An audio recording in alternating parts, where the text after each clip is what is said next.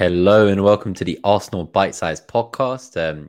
We're here on Friday to preview the Chelsea game at Stamford Bridge. So I'm joined by my co-host Clayton. I'm, of course, FPL Nima.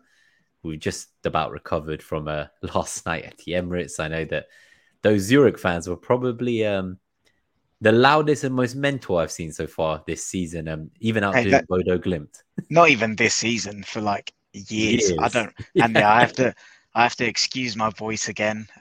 It was recovering, and I fucked it. It's gone. I was with the Ashburton Army again last night, and like obviously no one could compete with those Zurich fans, but I think we gave it a good effort. Like we were bouncing for 90 minutes.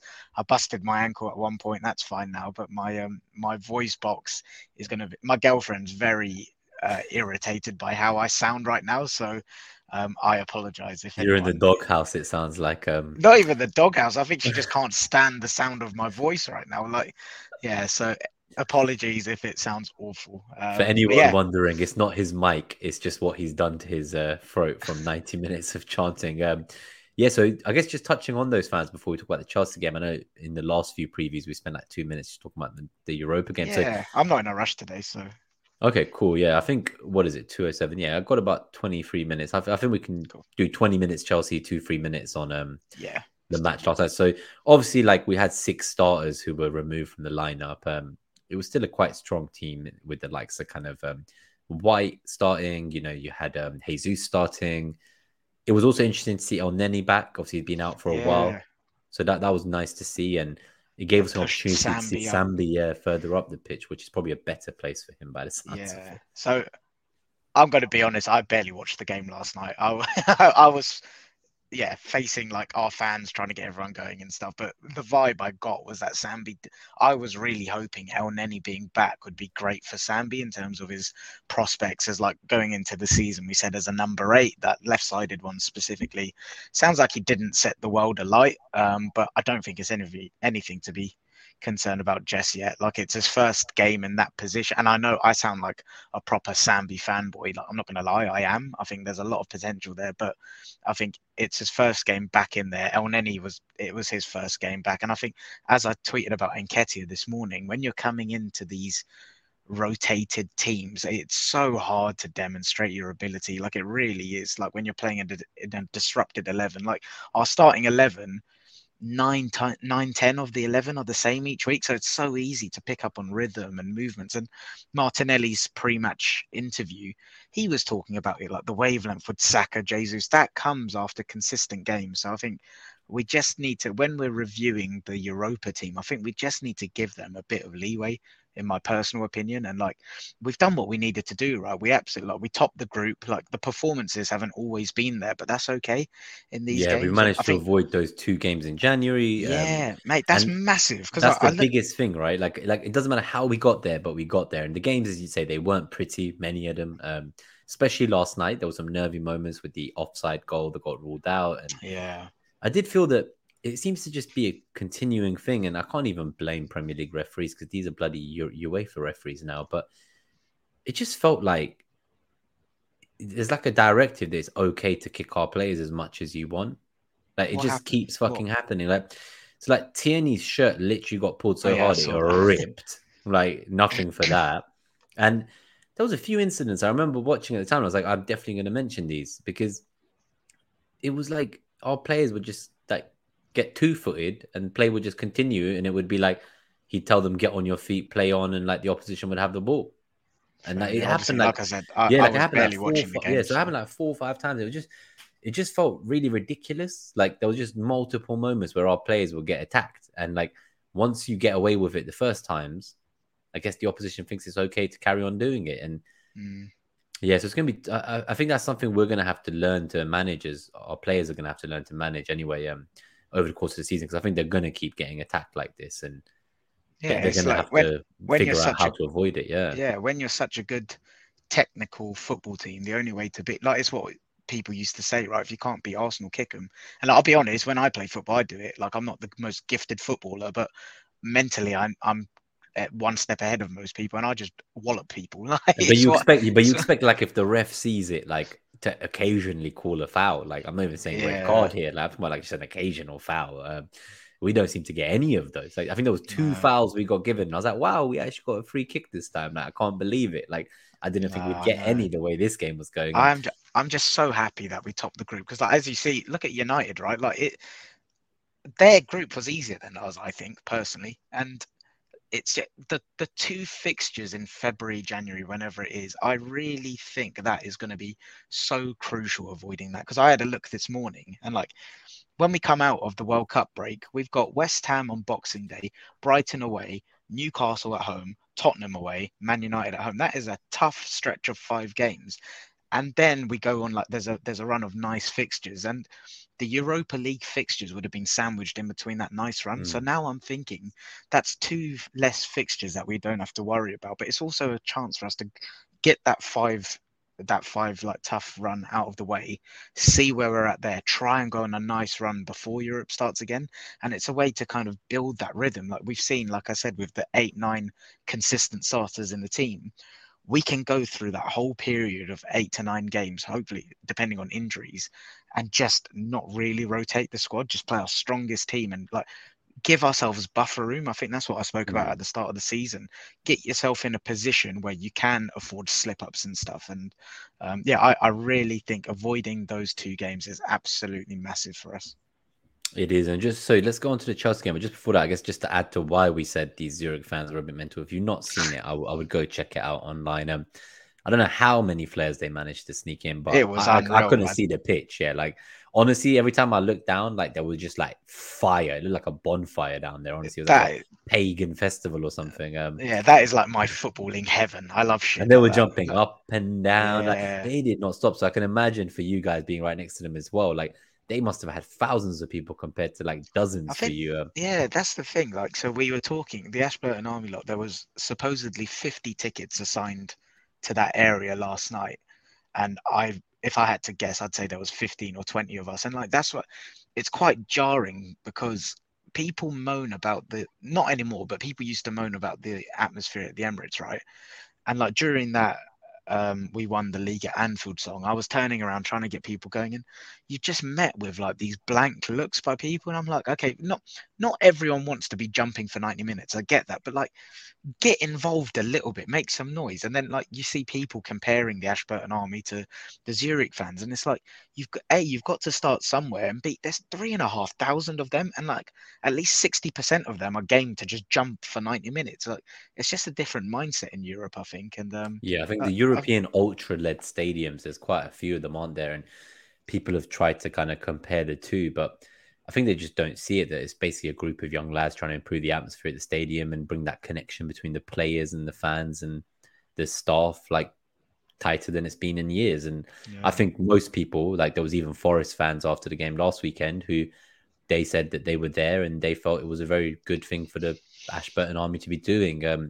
I think they were replying to a tweet where someone called it cringe, and it was and it was the guy that was sat supposedly in the Arsenal and didn't say anything all game, and then pipes up on his keyboard when he goes home. It's like, like he said it was cringe, and then there was Forest fans coming out basically saying like, well, no, like we actually think it's quite admirable. So all I'd say, all the people having a pop saying it's cringe, they would die to have something like that going, an initiative like that at their club. Like any any of the other 19 Premier League clubs, I guarantee you, all of them wish they had a pocket of fans like that they could get involved. I think the Palace fans, the ultras there, they got a lot of stick, but they got a lot of stick when they started out as well. But now look at like people were like, oh, like I don't mind what Ashburton Army is doing, but like lose the drum and stuff like that. There's just so many complaints. Like, you complain as a library, you complain there's people trying to improve the atmosphere and call it cringe. There's no winning, right? Cool. So let's quickly do this in the next 15 minutes. So the lineup we've gone with for the podcast listeners has Ramsdale in goal, White, Saliba, Gabriel, and we're kind of torn between Tomiyasu and Tierney at left back. Obviously, we've not heard much about Tomiyasu's injury. Yeah, what's the latest actually? So I don't think there's any presser today. So I think it's going to be like last time where maybe it's an under embargo post-match presser from last night where we released quotes. And I don't think last night, like how much would he have known? But like, I was in the second row yesterday and he walked off he did not look happy. Like we were chanting his name and he looked gutted, as in like I'm not. Yeah, we're with the World Cup around the corner. Yeah, so there's a bit of a worry there. The facial expression was one of like that isn't just a couple of days. apparently he was like biting his jersey, but then someone was saying maybe he was just trying to like stop the smoke from the flares going into his face. Could have been that. But I think the latest I read today was something that like that there was fears it could be like a muscular injury. Let's It was his hope not. calf, right? Yeah, let's hope not. Obviously, he came on as a sub, and 15 minutes later he was subbed back out. So I don't think for this weekend against Chelsea that particularly impacts us too badly. Like obviously we have White, Tierney can play there, and Zinchenko is back. I think Zinchenko looked pissed because he was about to sub on, and I think his sub got cancelled. Yeah. So he did not look happy about that. I I've was not hoping that seen he'd that, get but I'd minutes. heard that. Yeah. Yeah, I was hoping he'd get minutes off the bench yesterday, and then maybe minutes off the bench for Chelsea as well. I don't see Zinchenko starting after being out like Really? this. Yeah, I don't I think do, he you know. starts this weekend. Well, with the Tomiyasu injury, you reckon he might get rushed back into it? If Tommy's out, I think there's a. I'll explain because mine's more of a tactical thing, and it's kind of to do with Chelsea's lineup. So I Actually, guess we just can. before you do that, Yeah. I've assumed everyone knows the other five, but they are the I, six even. They are Xhaka, Partey, Odegaard, Saka, Jesus, Martinelli. So like every other week so far this season, we will now continue the debate at left back because it seems the other 10 positions are pretty guaranteed most weeks. I guess I'll touch on it now. It's not that. Yeah, exactly. My Let's my touch on it my, now. my logic is, I think the fact that Zinchenko is probably, well, not probably, no, it's a fact. He's lacking match sharpness, right? But I think we have seen over the last few weeks that Arteta really, really, really wants that inverted left back to be technically secure. And there's a reason he's not gone for Tierney in the Prem, right? Like Tierney's been available. He's been doing well in Europe. Got himself a goal. Really good finish last night. What a thunder bastard Yeah, finish. We didn't even comment on that. Yeah. yeah, that was great.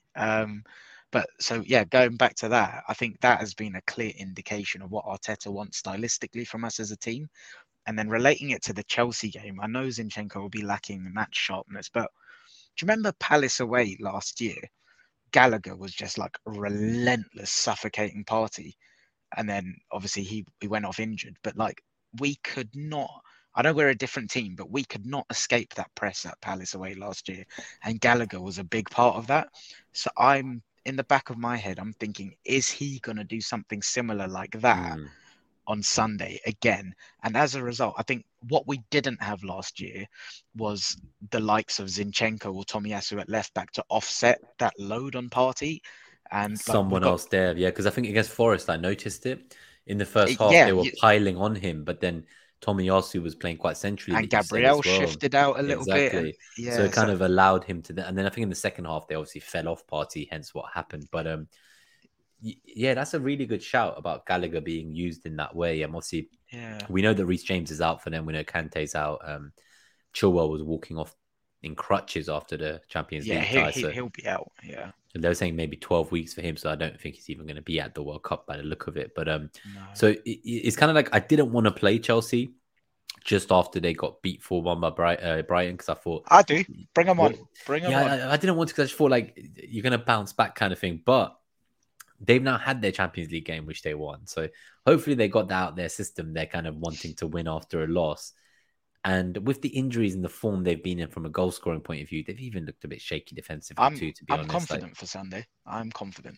yeah, like I think, like I've spoken to some Chelsea fans, and like they say they would take a draw. So I think the mindset from them is like, even though they're at home, like they know that they've been a bit out of form. Now with a derby in London, obviously that can go out the window. But I'm pretty confident that like, regardless of who plays at left back, that we should be able to do a good job here. I just, yeah, I just have a niggling doubt in my mind about Aubameyang. Oh yeah, he scored. I've made peace with the Yeah. fact that he's scoring. Like, yeah, just accept it. Yeah, I'm Fucking hoping prick. for like a 3-1 or something, but we'll talk more about the predictions. That's not my prediction, but that's what I'm hoping for. Let's should we look at Chelsea's team? Yeah, let's go for it. So obviously, like Potterable, yeah, God knows what the actual lineup will be on the systems.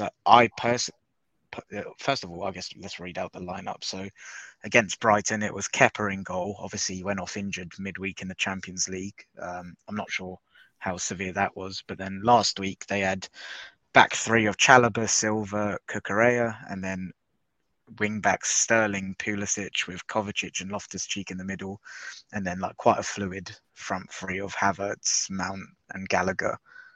I think they'll stick with that system personally. I don't think they'll go for a back four. I think if they go for a back four, we will kill them. I strongly believe that. They need those midfield numbers, I think. Yeah. Yeah, my predictions in terms of changes are, I think obviously Mendy will probably be in goal if Kepa's injured. Mm. I think Koulibaly, if he's available, will come in for maybe Chalobah. I think Cucurella will play left wing back, and yeah, I'm not going to try predict everything, but I think Oba will potentially start as well. I like, think so. Yeah, I think he'll be raring to go. I wonder if there'll be any part of Potter that thing, because I just retweeted a tweet like 10 minutes ago where it's basically Aubameyang is someone, he just cares about himself, right? And like he's got this vendetta against Arteta. He's been very vocal about it. Do you think there's any part of Potter that thinks maybe Aubameyang's got selfish? He's got his own personal milestones there ahead of the team's goals. Like, yeah, there were some thoughts that he could be someone they play off the bench when we're more tired in the second half. Because I don't see who they would drop here really. Like, I suppose I don't think they'll drop Mount because, like, similar to Gallagher, yeah, I don't see Mount getting dropped. Yeah, I don't see Gallagher getting dropped. So maybe Loftus-Cheek. But then even Loftus-Cheek in big games, like Tuchel used to use him a lot. I've not followed Potter and Chelsea too much in terms of Loftus-Cheek. It is a bit frustrating that it's a 12 p.m. Sunday game after we played last night. Thank God we didn't travel to Europe, though, at least. Yeah. I always find it a bit weird because I don't know if I'm imagining it, but I'm pretty certain over the last couple of years there was a directive that not us, but Champions League teams that play on a Wednesday night wouldn't play the 12:30 game on a Saturday. And like that was meant to be something the league was doing to like help. Because if you look at other European leagues, they make sure that their scheduling helps the teams in their league do well in Europe. So they like actively, if you're playing on a Tuesday or Wednesday, they'll put like the next game like at an hour that will suit you. Right. The Premier League, because we're so embedded with the TV companies, I feel like they have more say. And we already know they don't give a shit about fans. Like games get moved last minute, the hour gets changed. Well, one of them's my employer, so not my opinion. Yeah, no, as you say, it's not your opinion. I just think that there's a lot of money involved, and it just frustrates me because if we've played Thursday night and we're playing on a Sunday midday, how is that any different to like playing on a Wednesday night and Saturday midday? Like, there aren't even normally a bloody midday kickoff on a Sunday, right? Like where did that even come from? So that's frustrating. One day less rest, early game. Thank God we were at the Emirates last night. Is all I can say, and yeah, I'm still fairly confident. As you say, so should we go to the? I've just had a quick mental stab at what I think the Chelsea lineup will be. Yeah. So I think it'll be Mendy, Koulibaly, Silva, Cucurella. I was going to say Loftus-Cheek in the right wing back and Azpilicueta as like a right centre back, but now there's too many people there. So I could see Pulisic dropping out from that graphic, and Gallagher playing central with Loftus-Cheek going out to the right wing back role, as Azpilicueta or Koulibaly coming in, and then Aubameyang, Mount, and Havertz as the front three. That's how you Sterling playing that fluid role. Yeah, I think so something like that. So you bring Gallagher into like midfield, move Loftus-Cheek to the wing back, and bench Pulisic potentially. Yeah, I think so. Yeah, and then that takes us on to the matchups. So where I think we can hurt them. Have you got any opinions before we go on to that? Just trying to think. For me, like they've just been very defensively frail recently. I felt like like obviously they only lost their first game recently under Potter, and they were kind of getting results still.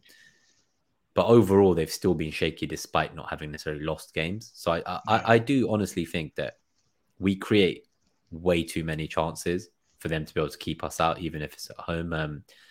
For me, like I really am hoping that kind of like the wingers we have, right? Like, and I think we spoke about this before, the fact that we can kind of come from either wing and be just as potent. Yeah. With their back three, I think they're going to be trying to obviously crowd us out. So let's say we're going down the right with Saka, we can't get into the box.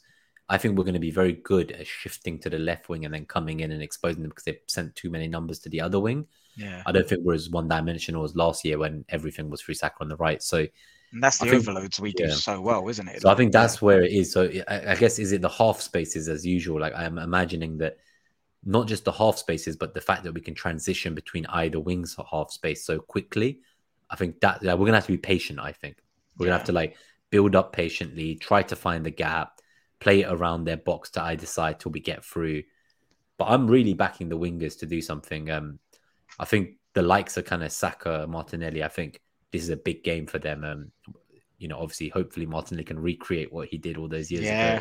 And even like obviously last season at Stamford Bridge, what a bloody game that was. And I remember Arteta's tactics that game was like, oh, it was orgasmic. Like the fluid changing in systems was just unbelievable. And obviously Nketiah did really well in that game. But I'm of a similar mindset to you for Sunday, to be honest, in terms of where I hope and think we can hurt them. But one thing that's quite interesting, again, looking at like data for the season, in terms of their chances conceded in across the left, the right, and the centre, it's fairly even. They've conceded 34 chances on their left flank, 37 down their centre, and 38 on their right flank. And in terms of like the volume, it's not quite that. They're not conceding chances to the same level of frequency as other teams. But the difference is, I think the chances they are conceding are of higher quality. And when you look at like the non-penalty XG that they've conceded for the season per 90, they're 1, 2, 3, 4, 5, 6. They're the seventh worst team. So only Bournemouth, Palace, Leicester, Everton, Forest, and Fulham are worse defensively per 90 for XG conceded, non-pen, sorry. So I think obviously there's a balance there in terms of you can hurt them on the left, you can hurt them on the right, you can hurt them down the middle. And that is music to my ears as a supporter of a team who can hurt teams down the right, hurt teams down the left, hurt them down the middle. And one thing I really want to see us do, I personally think Koulibaly is pony. He's going to have the game of his life now that I've said that, but I think technically, tactically, he is dog. I really do. And I think if we can, you spoke about it, those little half spaces, if we can isolate the pockets in between, like if they go with the back five, in between the wing back and the left centre back, the wing back and the right centre back, I think we can absolutely murder them if we isolate the right people. I really do. So in terms of like when we did net that haul earlier this week from the FPL point of view, Gabriel, obviously FPL Lens, we said he's got like a US coaching license, B license. And he actually wrote a little paragraph that I think is quite interesting about Arsenal. And he said that he thought that tactically speaking, from a matchup point of view, that Arsenal would look to flatten Potter's back six with triangles on the flanks, thereby separating the base of Chelsea's midfield box to create opportunities on the flanks and around the perimeter of the penalty area. Like so I'm engaged exactly what you said. Yeah, it's like I need somehow to be my coaching badges. Yeah, it's like somehow like you've got the same kind of tactical view of what's going to unfold in this match. He did have some thoughts about how Chelsea could hurt us, but what was that? I'm curious because typically it's all going to be Arsenal, nothing against us. So so that was the thing. So he says Gallagher should be a logical fit for the right half space creativity, but this team is not used to playing like this, so it will take time. So like Gallagher's going to be like a vital part of their way, but they're not quite like in the Potter system 100% yet.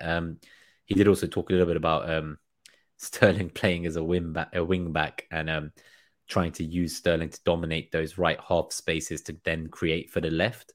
So it might be Loftus-Cheek who kind of ends up doing well if Sterling's getting into those half spaces and then getting the ball to Loftus-Cheek as like a late runner, like how we have for Xhaka potentially. But he also has high hopes for Odegaard in this game. But I've got to get us out of here. So I'm just going to do the quick score prediction before we go be a bit quicker than normal. So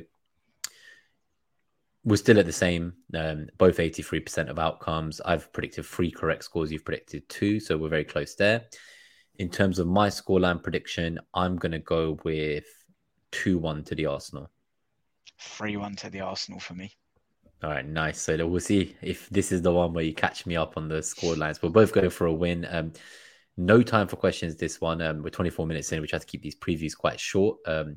We will do the review as well after the Chelsea game, probably on Sunday evening or Monday, and we will look at how that goes. But just a quick shout out as well. Thank you to Mike Halpin who tuned in to watch live. Cheers to you as well, Ray. Good to see you. We're actually just heading out. So can you shout out Bungle as well. Obviously, Oh yeah, Bungle tuned in as well. yeah. So he's obviously in the Far East, so he's going to be watching this in the morning when he wakes up again on the other side of the world. But up the Arsenal. Thank you everyone for coming in. Hopefully we can get a big victory against Chelsea, a statement win, and go into that final game against Wolves knowing that like we're secure no matter what happens going into the World Cup to be top of the table. So if you've enjoyed the episode, please do hit that like, help the channel grow, subscribe, hit that bell so you can get notifications when we go live again, and we will see you guys next time. Up the Arsenal. Let's do these. Let's do this. Up the Arsenal.